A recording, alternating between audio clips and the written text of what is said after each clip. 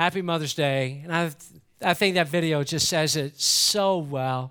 And we just want you to feel honored today and blessed today. And I've been thinking a whole lot about this day for quite some time, actually. And I'm just so eager. I'm so excited to get into it with you today. And just thinking about, I really don't. And I've been thinking more about it, this week and the week prior to just all that you moms do. And to be honest, I still, to this day, I do not know how you pull off your enormously difficult job and you do it week in and you do it week out. And honestly, I don't know how you do it. Just this past week, I've got just a tiny, tiny, tiny little taste of what you experience every day. And I decided, I think all of you know by now, if you've been here for some time, that I literally go 6 mornings a week to Chick-fil-A. That is true. That is a fact. I walk in sometimes and somebody will see me from the church and they're like, you really do come. I'm like here every single morning, 6 days a week. But one day this week, I decided, well, how fun would it be if I take my 2 granddaughters? I'm going to take Kinley, who's 2.5 years old, and I'm going to take Landry, who is 4 months old, and she can't really do the chicken mini thing yet, but her day's coming. And I just thought, this is going to be so much fun. Fun's not the word.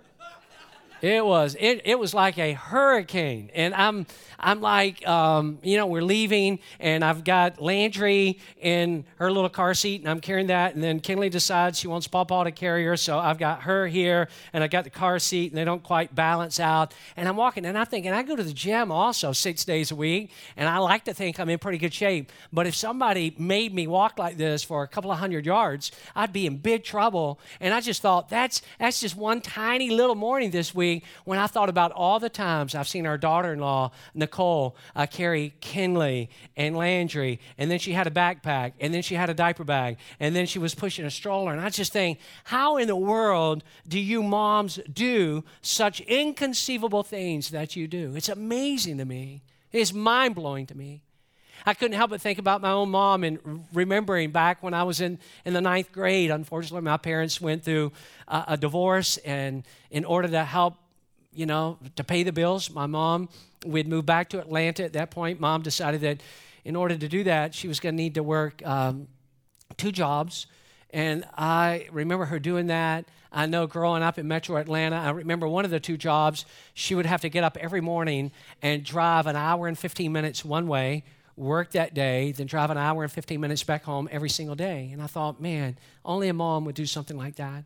I couldn't help but think about my grandmother, who's now passed. It's my dad's mom. And think about how did she keep their household flowing so smoothly when my grandfather, as long as I knew him, from the time I was a child until the time that he, retired just, several years before he passed away. And my grandfather had a gas station in South Georgia, and he literally worked at that gas station 12 hours a day from 9 in the morning till 9 o'clock at night, and he did it 6 days a week. You just calculate those hours.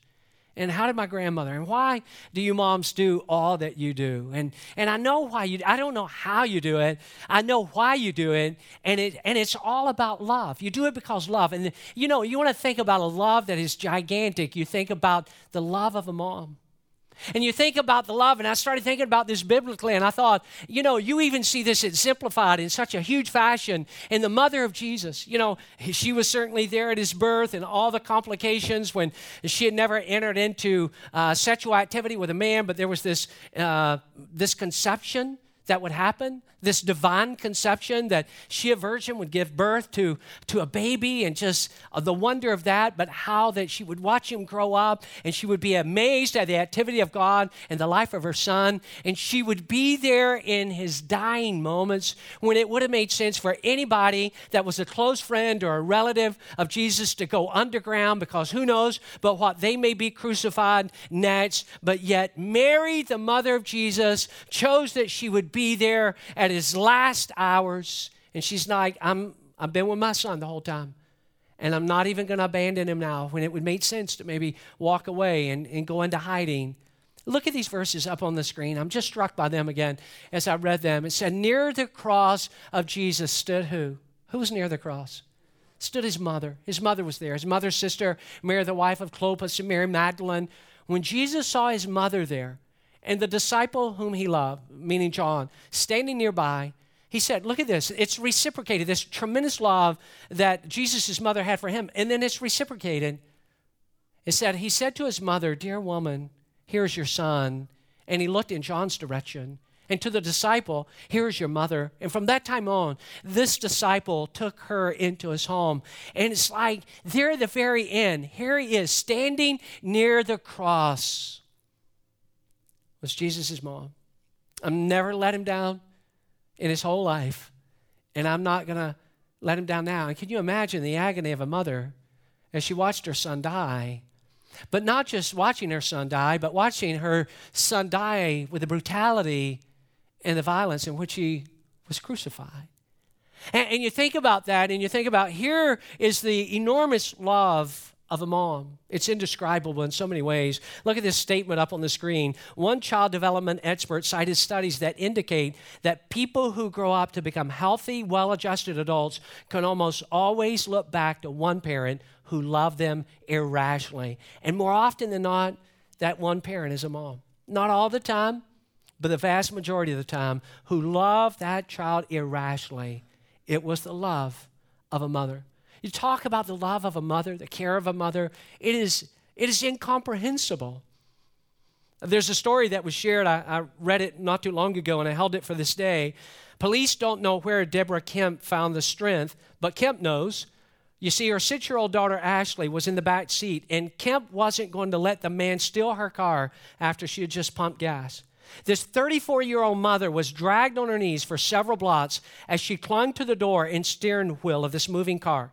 She says, I wasn't trying to be a hero. I was just concerned about my baby. And every mother could understand what she says next. She said, because there was part of me in that car.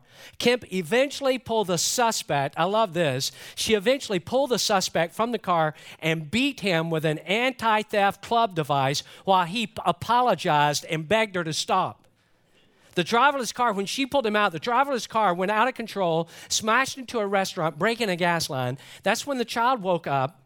Kemp suffered only ripped pants and bloody knees. The child was not injured at all, but you got to appreciate this. The suspect could not walk because his leg was broken, and he also suffered some head injuries from a mama bear who's saying, you mess with my cub, you're going to pay the price. You're not going to do that. That's not going to happen. And you get that, the love of a mom that would just say, you know what? You may try to take this car, but you're not taking my baby girl. No way, no how. Not going to happen, whatever happens. There's another place in the Bible that grabbed my attention while working on this talk. It's this great apostle Paul, and he's talking to a young disciple named Timothy. And he's really, when you study it, he's pouring into the life of Timothy. He's investing into Timothy's life. And there's something that a lot of times we miss when we look at some of the words of Paul, but I was so awestruck by this when I saw it again while preparing for this talk. When he's talking to Timothy, and he said, Timothy, he said, there's a lot of things I know, there's a lot of things that I value, that I appreciate about you. I see the work of God alive in your life. You're becoming a great man of God. You're going to make a great man of God. But you know what, Timothy? I can't help but think about, and here's Paul's words, I think about the genuine faith. In fact, he said, I remember your mom. I remember the genuine faith of your mother, Eunice. And Timothy, I'm proud of you, and I see the handiwork of God in your life. But I also, and I'm so happy to be investing in your life. But Timothy, I want you to know that you're the man of God that you are today because you had a godly mom who was expressing genuine faith as a model for you to follow. And I don't know how you moms do it. I know why you do it. It's all about love. But I don't know how magnificent moms do what they do. You think about it. They cook and they clean and they change diapers and they work their job and they wash clothes and they bathe kids and they run a taxi service to schools and to practices and to doctor's office and dentists, and they laugh and they play and they pray. And like Eunice, they demonstrate a genuine faith. And moms, can I just tell you today that one of the greatest things that you can do for your kids, and all that you do really matters. And I know that you love your kids in a way that cannot even be described. But But I just encourage you, I implore you, above everything that you do for your kids, and it is manifold, and it is tremendous, and you are a magnificent mom. I know you are, but never forget the greatest gift that you can make to your kids is to exemplify genuine faith before them. And the mom's children matter.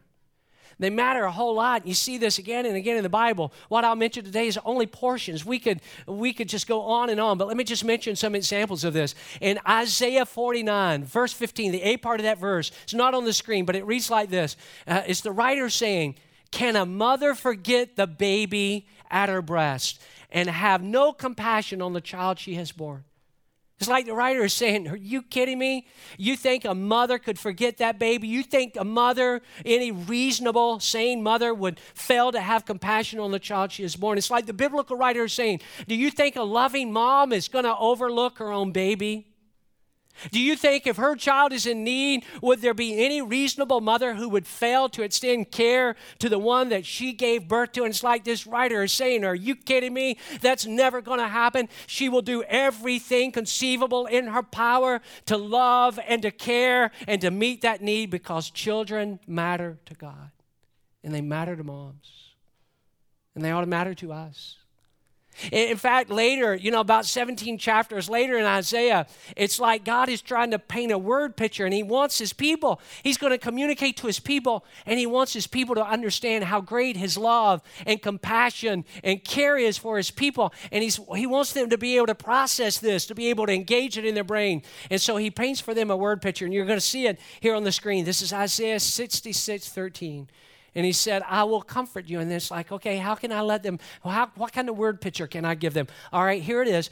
I will comfort you like a mother comforting her child.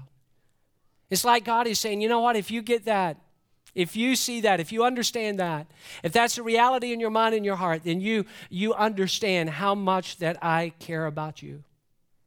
I'll just tell you, friends. All you got to do is ask any sensible mother to describe the love that she has for her child, and her vocabulary cannot begin to reach the deep places that would be marvelous enough to explain it. It is a love that is so enormous, it can even look past weaknesses and faults that others would be quick to criticize. Isn't that beautiful? Isn't that one of the things that you love about your own mom? That your mom even overlooked the things that were so obvious that you even knew about yourself. But it's not that your mom was detached in that regard or didn't want to admit it. It's just like she loved you right through all of that. In fact, I read this recently. I loved it. In fact, when I read it, it made me laugh. So I thought you might enjoy it well. Here it is. It's a quote. The truest measure of a man is found somewhere between the opinion of his mother and the opinion of his mother-in-law. And probably not, fully what his mother-in-law thinks. Probably not fully what his mom thinks. But maybe it lies somewhere in between. I want you to check out this next amazing verse. I love it. Many of you have read it. It's an amazing verse. Jesus gives it. Look at it here. John 16:21. He says this, when a woman is about to give birth, she is, and all you ladies who have had kids, you've earned the right to say this, she is in, say it with me, ladies, she is in what? Great pain. Say it one more time. She's in great pain. But after it is all over, she does what? She forgets the pain, and she's what? This is unbelievable. She's what? She's happy. Why? Because she has brought a child into the world. Can you believe? Can you believe? I mean, I'm embarrassed to tell you how that we guys talk about our pain. And I've done it with the best of them. I mean, I can remember times when I was just bragging, about, I broke this arm because I'm like any guy. I want people to think that I'm actually tougher than I know I am. I broke this arm and snapped it back, and I had to have surgery, and it was ugly, and then broke this one playing football, and I tore ligaments in my right ankle, and I tore the meniscus in my left knee, and I've had 4 surgeries, rah. I'm just, and then I start thinking about that, and I start considering that compared to giving birth to a child, that's like a microscopic splinter in my finger. I mean, have you ladies would agree, right? How many of you have ever heard, I'm a pastor, so I've heard this. I've walked on these hospital floors, and I've been walking down a hospital floor, where somebody's giving birth, and I'm walking down, and I know it's not the person I'm going to see because they generally have already had the baby, and I've been walking down the hall, and I've heard this scream that just sends a shiver down my spine. And it is a woman in the throes of, and it's just, how many of you have ever heard that before? Let me just, how many of you have heard that scream? Raise your hand. Let me see it. You've heard that scream? If you have ever heard that scream, you will not soon forget it. You will not. But listen, this is amazing. John 16:21 is right. Jesus said when she's given birth, she is in great pain. But after it is all over, she forgets. Can you believe this? She forgets the pain, and she's happy again. How do we know that she forgets the pain? Because later she makes a ridiculous statement that sounds something like this: I think I want to have another baby. Really? Do you remember how you screamed? Do you remember the pain? No, I don't remember. Once she locks eyes with that little boy or that little girl, Jesus said, although there's a lot of pain, she forgets the pain. Why? Because she's brought a child into the world, and she's really happy about that. And every time that I go through the Bible, I'm reminded how much, and it's got to be echoed, it's got to be stated, and I'm so happy to do it on this Mother's Day, is that children matter to moms. But you keep reading deeper into the Bible, and you understand that not only do children matter to moms, but children matter to Jesus. Now, how do we know that? If you've never thought about this, let me just unlock your brain in this capacity. I've wondered many times, how approachable was Jesus? Because we sort of personify that in human beings, and we think, well, hey, this is a pretty important person, but they don't seem too engaged or too approachable. And hey, this person seems rather friendly, and they seem welcoming in their personality. And a lot of times we think, well, I wonder what Jesus was like.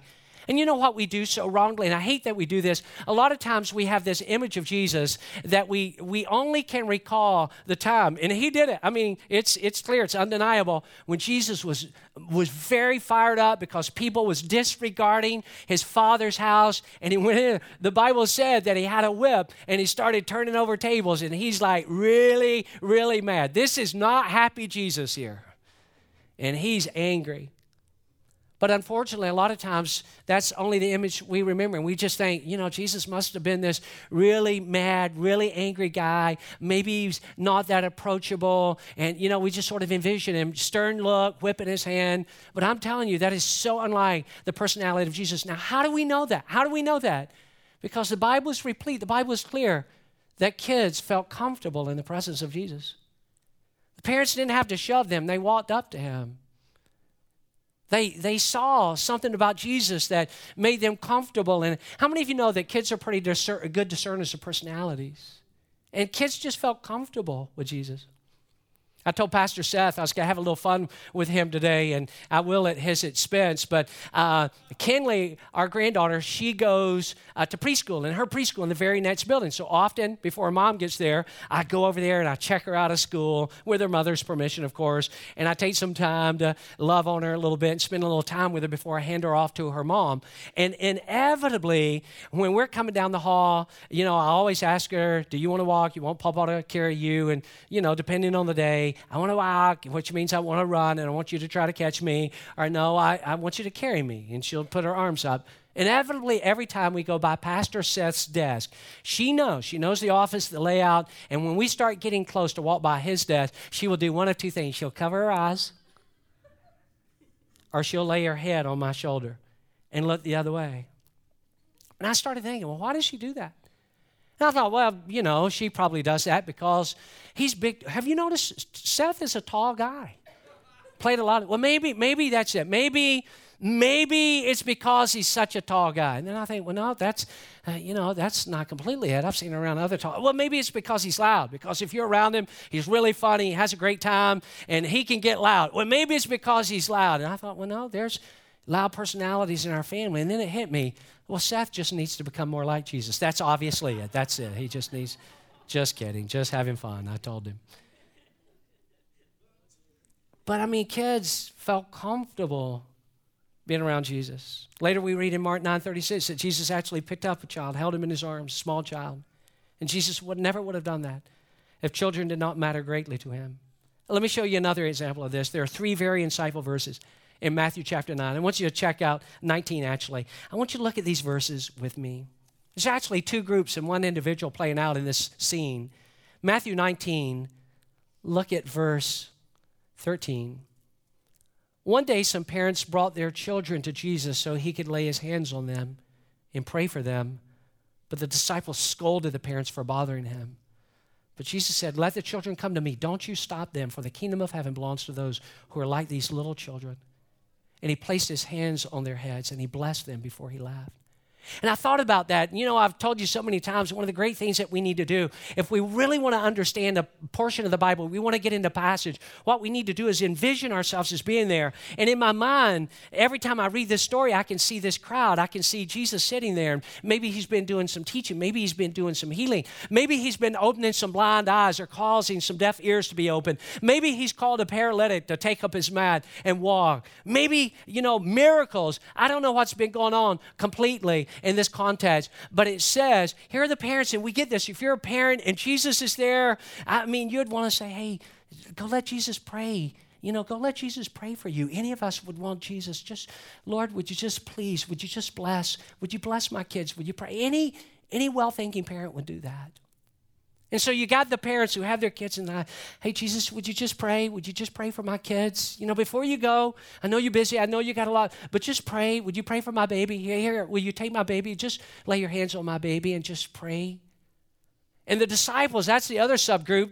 The disciples are like, get him back. Are you kidding? This is Jesus. He's miracle worker. Don't you know? He's not he doesn't have time for kids. Get him back. Come on, really.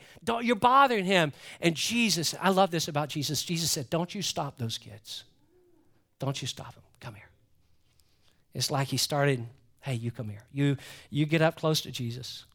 And the Bible said, that he laid his hands on their head. And I can see that. Oh, man. How many times have I taken one of my granddaughter's faces and just kiss them on their forehead and just say, hey, Papa loves you. And I just envisioned Jesus. It said he laid his hands on their head and he prayed. He blessed them. Why did he do it? Because kids not only matter to moms, but kids matter a whole lot to Jesus. And I've got a word for us as a church today. Listen to me.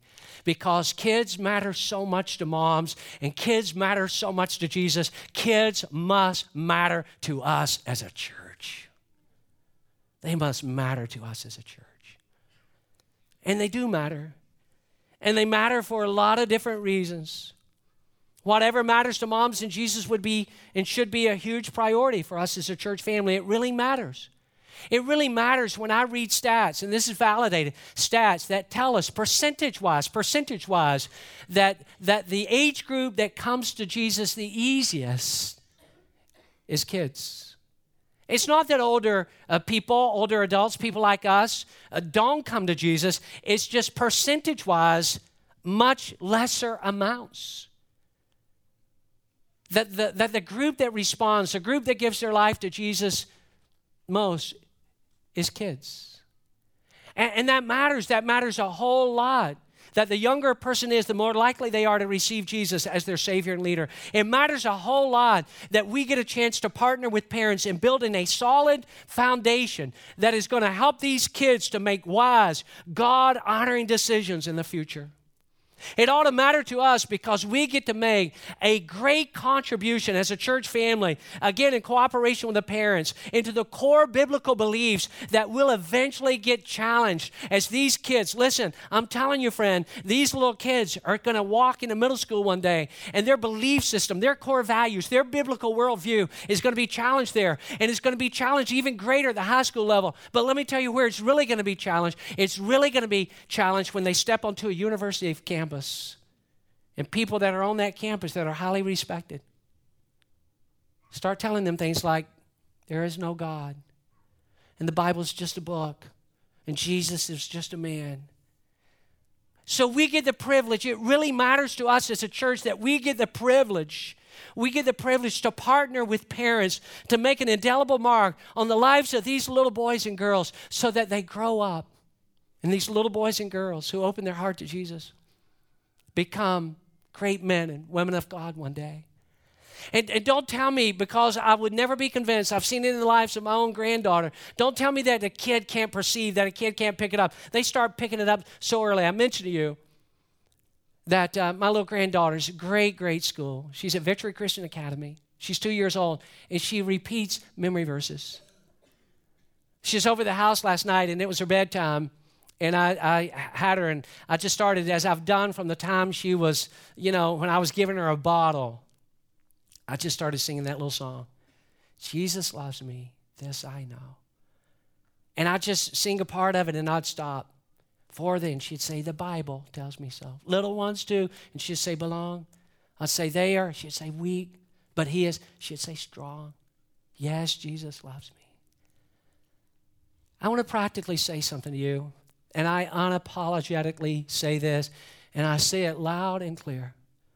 I believe, listen to me, please give me your undivided attention right here. No distractions, right here. I want you to hear what I'm saying to you. I believe that the kids' ministries of our church is perhaps the most important ministry of our church for the reasons that I've just mentioned. Sure, we can clap on that. And I do. Perhaps the most important ministry of our church. Are you serious about that, Pastor? I'm absolutely serious about that. For the reason that I just mentioned. For the fact that we've got a small window of opportunity, as you do with parents, to impact their life, to tell them about Jesus. And you say, really? I mean, is it more important, no offense, Pastor Randy, is it more important than worship? Let me tell you what I know. Pragmatically, let me just tell you. Pragmatically, this is what I know. If a parent is in here and they're the least bit concerned about the quality of care that their child is getting down on the other side of this theater, guess what? They'll never fully be able to engage in worship because they're worried about what's going on with their child. I may preach the best message that I have ever preached in my entire ministry, but if that mom or dad is not able to be dialed in to the Word of God because they're just wondering about the quality of care, the height of the ministry that their child is receiving, I will never be able to impact their life fully. Pragmatically, I believe that the children's ministry of our church may, in fact, be the most important ministry of our church. And furthermore, let me just say this. We are not, and I can proudly say this, we are not running a babysitting service here at our church. We are telling these little boys and girls about the love of Jesus. And it matters. And it matters to moms. And it matters to Jesus. And it ought to matter to us as a church. And we ought to do everything that we can to make that the greatest ministry that we can. And again, we have just a small window. There's a lady that wrote a story. It's interesting to me, just a little reflection it was, and she wrote it when her daughter was very, very young. The lady's name is Mary Jean Irion, and she wrote, and she called her reflection, Gift from a Hairdryer. And she wrote this reflection as she combed her 7-year-old daughter's hair after a bath one day. And this is how it goes. She said, comb and dry, comb and dry. Soon I won't be able to do this anymore, you say to yourself. What will she be like at 14? Where will her hair be blowing then? And 16 and 18? You suppose boys will love to watch your hair blow as you do now? And some of them will feel it on their faces, and one of them will marry her, and her hair will be perfect under the veil, and there will be her hair spread out on his pillow. Oh, you hate him a little. And I understand that fully. I hate him right now just thinking about it, by the way. And you hate him a little, and you wonder where he is at this moment and whether he'll be good to her. They will grow old together. Her gold brown hair will be gray, and you will be gone, and then she will be gone, the very hair that now your fingers smooth. And then she writes, all the tears of this world swim for a second in your eyes as you snatch the plug out of the socket suddenly and gather her into your arms, burying your face in the warm hairs as if you could seal this moment against all time. As parents, it's a small window. As a church, it's a small window. And we've got to seize that opportunity while we have it. Would you stand with me, everybody? I hope that you have an excellent Mother's Day. Thank you for your tremendous response today. If you've not already talked to your mom today, you be sure to do that. If I don't hurry and call my mom, she's going to be calling me and asking why I didn't call. So happy Mother's Day. I love you guys. Thank you for being with us today. I hope you have a great day all day long. See you back here next Sunday.